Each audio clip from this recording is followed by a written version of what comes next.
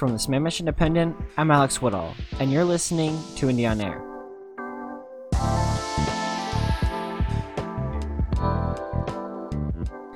It's Monday, June 15th, and this week I'm joined by my colleague at the Indy, Simran Tandon.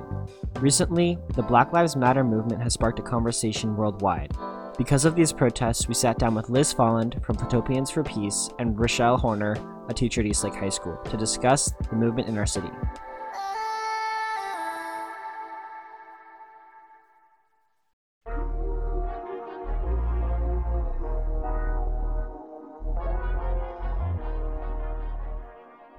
Our first guest today is Liz Folland, a co-founder of Platopians for Peace and also a former president for the organization. Liz, how are you doing today? Yeah, you're welcome. It's my pleasure to be here and talk to you guys. I am doing as good as can be for our current situation. My family is well and healthy, and we're emotionally and psychologically doing pretty well as well. So that's all good. So you are a part of Platopians for Peace. Could you tell us how that got started and what kind of activities you focus on? Yeah, absolutely. So Platopians for Peace was born the day after the 2016 presidential election. And it was kind of in response to that election and how we're feeling. Our community has a large number of foreign-born citizens. We have numerous LGBTQA plus teens and adults. So we are feeling really frustrated, but we're also feeling really worried about anyone who might be feeling marginalized. So we started gathering people, and a lot of people showed up. Started out just providing safe space to share, listening to people and how they were feeling. People were feeling powerless and scared. We started brainstorming how we can empower them, how we can teach, how can we stand with our neighbors, and how can we make Sammamish better? How can we foster inclusivity and compassion and activism? So our goal was kind of formed into making our town welcoming for everyone, fostering more community and empathy, providing education and opportunities for our neighbors to pursue action for whatever it is that they're passionate about. And in some cases, we even would provide transportation and all go together to an event. So we have those events and the education aspect, but a lot of what we do is providing resources and creating partnerships. So we have, LGBTQA plus, special needs, religious groups, immigrants, refugees, healthcare, women's health, political issues. Our partnerships and our events are like marches and rallies and vigils and lectures and workshops and seminars. We have a committee called Neighbors Without Borders, and they are working to increase visibility in our community of neighbors from different backgrounds. There are, racial justice committee. They have provided family education events. They have a annual Ramadan celebration iftar dinners. They had cooking classes from around the world. And we also have a group of LGBTQA plus volunteers that offered resources for our local youth. And we actually had our first Sammamish Pride event last year, where we gave local LGBTQA plus youth an opportunity to showcase their creativity. You mentioned that your organization puts on events. What has your nonprofit done in the past few weeks to help the community process the murder of George Floyd and other injustices that have impacted the Black community? Yeah, so P4P is always working on inclusion, amplifying voices, widening understanding, building more empathy in our community. When there's something our members in our community are affected by or should be learning and doing something about, we're pretty quick to mobilize. We're trying to make it easy and not scary to take action.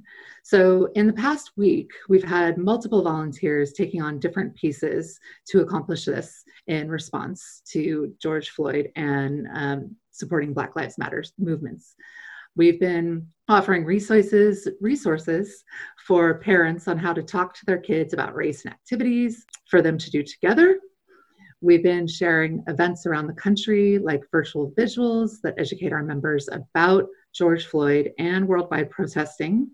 We are also providing sample letters and petitions for members to send to City Council and their police departments. We created a proclamation of privilege and power for racial justice on change.org, which is already gaining a lot of momentum, which is really great to see. During this COVID situation, many events have been virtual, so it's been tricky to plan in-person stuff. We did have one in-person event, Honk for Justice, and several semi-in-person. For example, we encouraged people to show support outside their homes with Chalk Your Walk, where they could spread messages in their neighborhoods of love and support for their neighbors. I also want to say, we're really thrilled by the enthusiasm from our youth community with their protest on Thursday. George Floyd! George Floyd! George Floyd! And we love to work with them, and we want to encourage all Sammamish youth to get involved. More events are coming up, including an in-person visual mid-month. This will consist of a demonstration, rally, and a candle lighting. Speakers will include our Black neighbors and their experiences with and thoughts on racism and hate in Sammamish and on the East Side. It is important that our community know about these experiences and hear the voices of our neighbors directly. We're also hoping to have some of our local youth leaders speak there, and we'll have donation boxes for organizations helping Black Lives Matter. So, why is it important for a community to come together to overcome tragedies like this? So when people come together, we learn and grow, we advance ideas and inventions, we don't live in fear, and we evolve. It makes sense that we crave togetherness in light of tragedy, hurt, loss, exclusion, hate, all of which can be incredibly isolating and debilitating. We need to not feel alone in order to find our strength. So we also need love and belonging in order to be safe. When we feel safe, we're able to lean into discomfort, challenge ourselves and others, take ownership of what's ours, allow others to own what's theirs, and reach out to help and stand with others. So when community comes together, we learn about each other, find our commonality, form bonds, and foster more compassion, all of which build empathy. And empathy is the building block for moving forward. While we can make policy change happen, and we should, racism and hate and isolation and lack of empathy are related, and these are interpersonal and community problems. This can only be addressed at a local level. You can't legislate empathy. We need to nurture it in our homes, our schools, our workplaces, and our communities. Change doesn't come overnight. How do we make sure people continue to take action long term? So people need to set an expectation that this is a long process. This doesn't end when we get some policy change. We need to reconditioning. Our dream is that we can help set up a community in such a way that many of our efforts to increase inclusion, build empathy, and amplify voices becomes a natural part of how our community interacts. Until then, we need to think about how to keep going.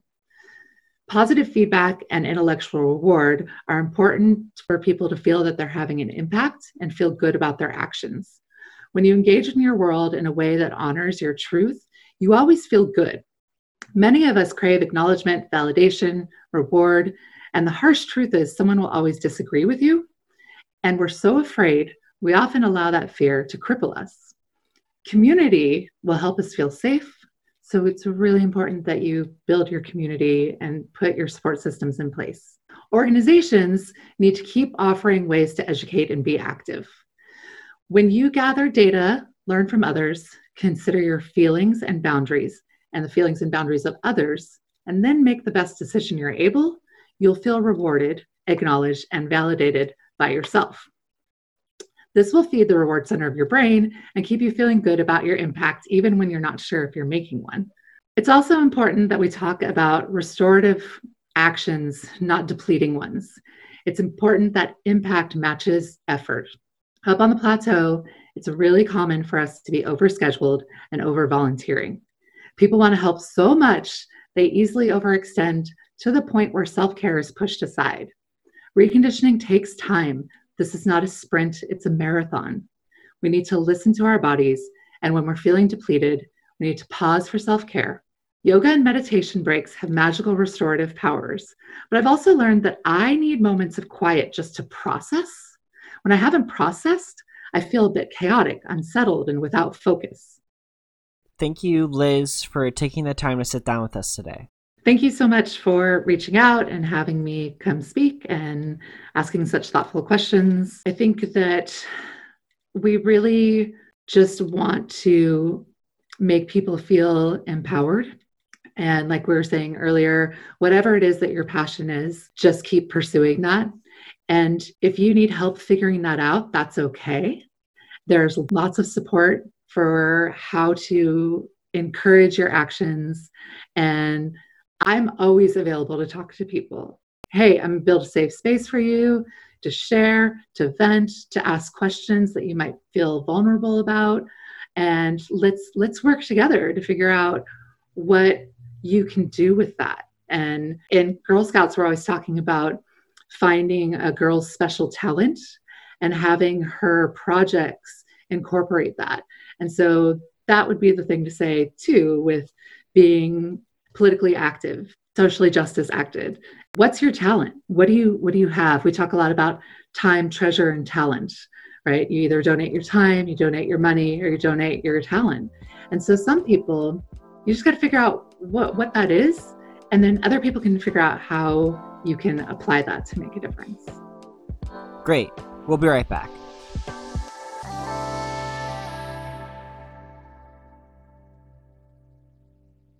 Indie on Air is a podcast that complements the new digital newspaper, the Sammamish Independent, which provides community news that you can use right here in the city of Sammamish, Washington.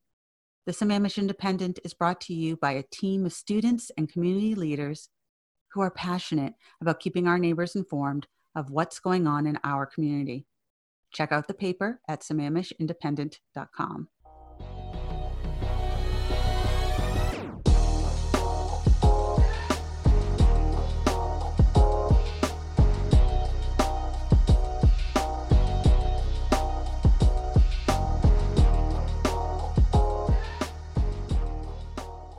Our next guest is Miss Horner, a teacher at Eastlake High School.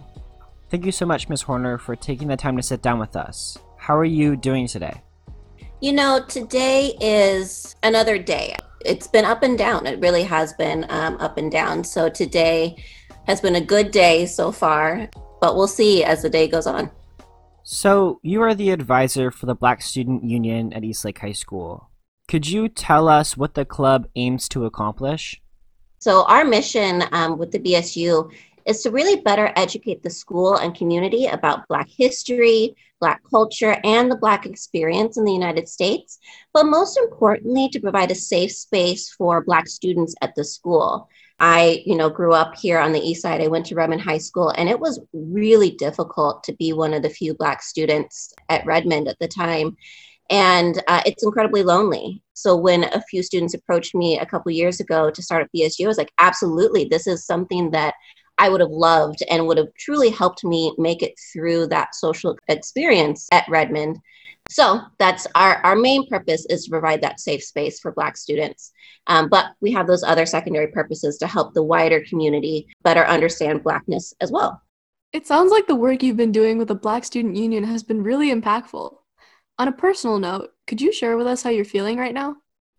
Yeah, so like I mentioned at the beginning, I'm not doing great. I'm not doing great. And I think that that's true of most of us in the Black community, because this is not new, right? This is just the newest in a series of deaths, right? But to have, 4 in that quick succession, so Ahmaud Arbery, George Floyd, Breonna Taylor, and Tonya McDade, one right after another, is gut-wrenching. And it just piles on top of the daily stress of just being Black every day. And then on top of that, you have so many people who are trying so hard to do the work. And in doing that work, they put a little bit more pressure on top of you by saying, share your experience, tell us more. What is racism? And it's just sad. For me, on a personal level, very difficult, because I am light-skinned, right? So I have a proximity to whiteness that offers me a lot of privilege to distance myself from some of this stuff. I don't fear for my life on a daily basis. I don't receive the same type of straight to your face racism that my mom does. And so seeing her go through this experience and really truly watching her break has been really difficult because she is so strong. So that has been the most difficult thing to watch that. So not great is how I'm doing. Instead of constantly looking to the Black community for guidance, what can the people of our city do to become better allies? Yeah, I love this question. And I find it a really interesting question, this idea of how do you be an ally? And I really do feel like the city can be an ally by, supporting the protests and doing that vocal advocacy for the movement. But at the end of the day, and I think this is the most important part, none of that will actually end institutional racism. Just saying you don't like it doesn't make it go away. So what the Black community is doing on a daily basis is really trying to tear down an unjust system. And we need accomplices in that. We don't just need buddies, we need accomplices. And I am definitely going to give you some suggestions, but I think the most important part is that everybody needs to stop asking Black people to educate them about racism. Stop asking us to do the work for you. If you're not going to do the work, you are not an ally and you are definitely not an accomplice. I mean, maybe 50 years ago, it would be difficult because the resources weren't out there and the language wasn't out there. I mean, it was there, but maybe not quite as public.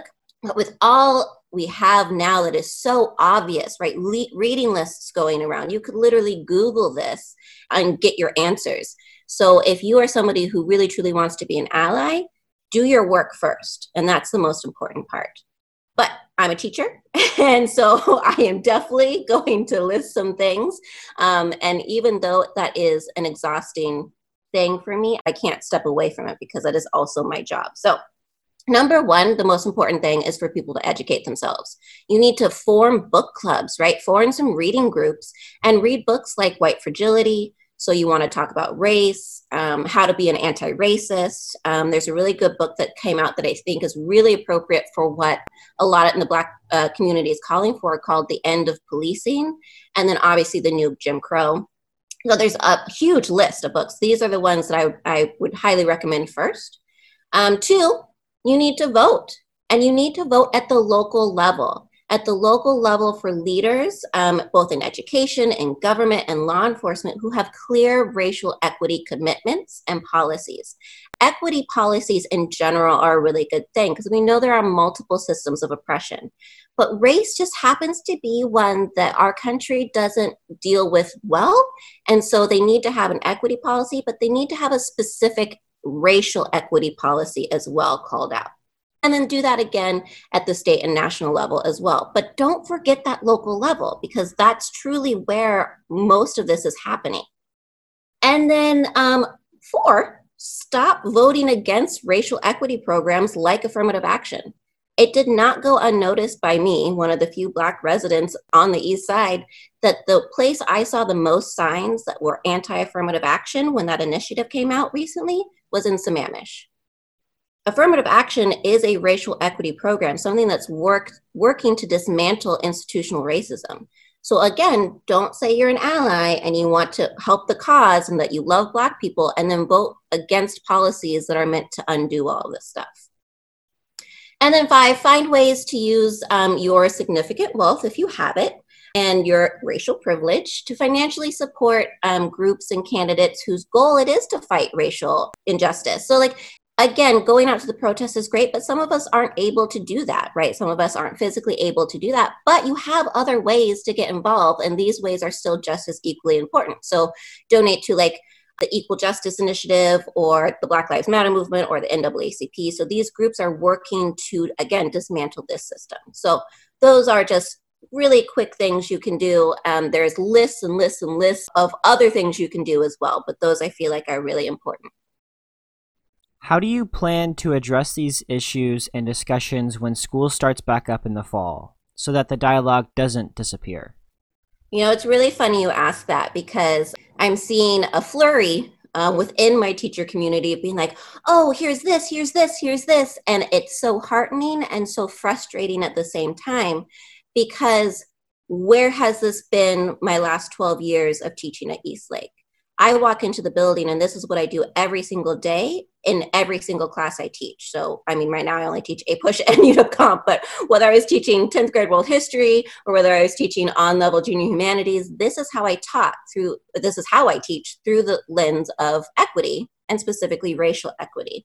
So I think what I'm most concerned about is that this is going to be a flash in the pan. Like, it's going to be quickly, everybody's really worried about it, and we're all sharing these things. And then we're going to start the next school year and everything is going to go back to what it had been. And so what I would hope is that it doesn't, and everybody does kind of do what I do on a daily basis and teach through that lens of racial equity, because we cannot dismantle institutional racism. We cannot dismantle institutional white supremacy without doing it every day, right? And the reason racial injustice and white supremacy is allowed to flourish the way it has and continue the way it has is because as an institution, we have kind of made it invisible by only talking about it, when another Black person is murdered by police, or MLK month, or when we're talking about slavery. We're doing these pops and we're not helping kids connect the dots for how this has been a long line of one thing leading to another, right? We're not explaining how racial inequity and white supremacy is created, perpetuated, and sustained by not just history, but then how that becomes institutionalized in schools, in churches, in our government. And that makes it largely invisible. And if we cannot see it, we cannot undo it. As an educator and as educators in general, it's our job to create a more democratic and thus a more equitable and just world.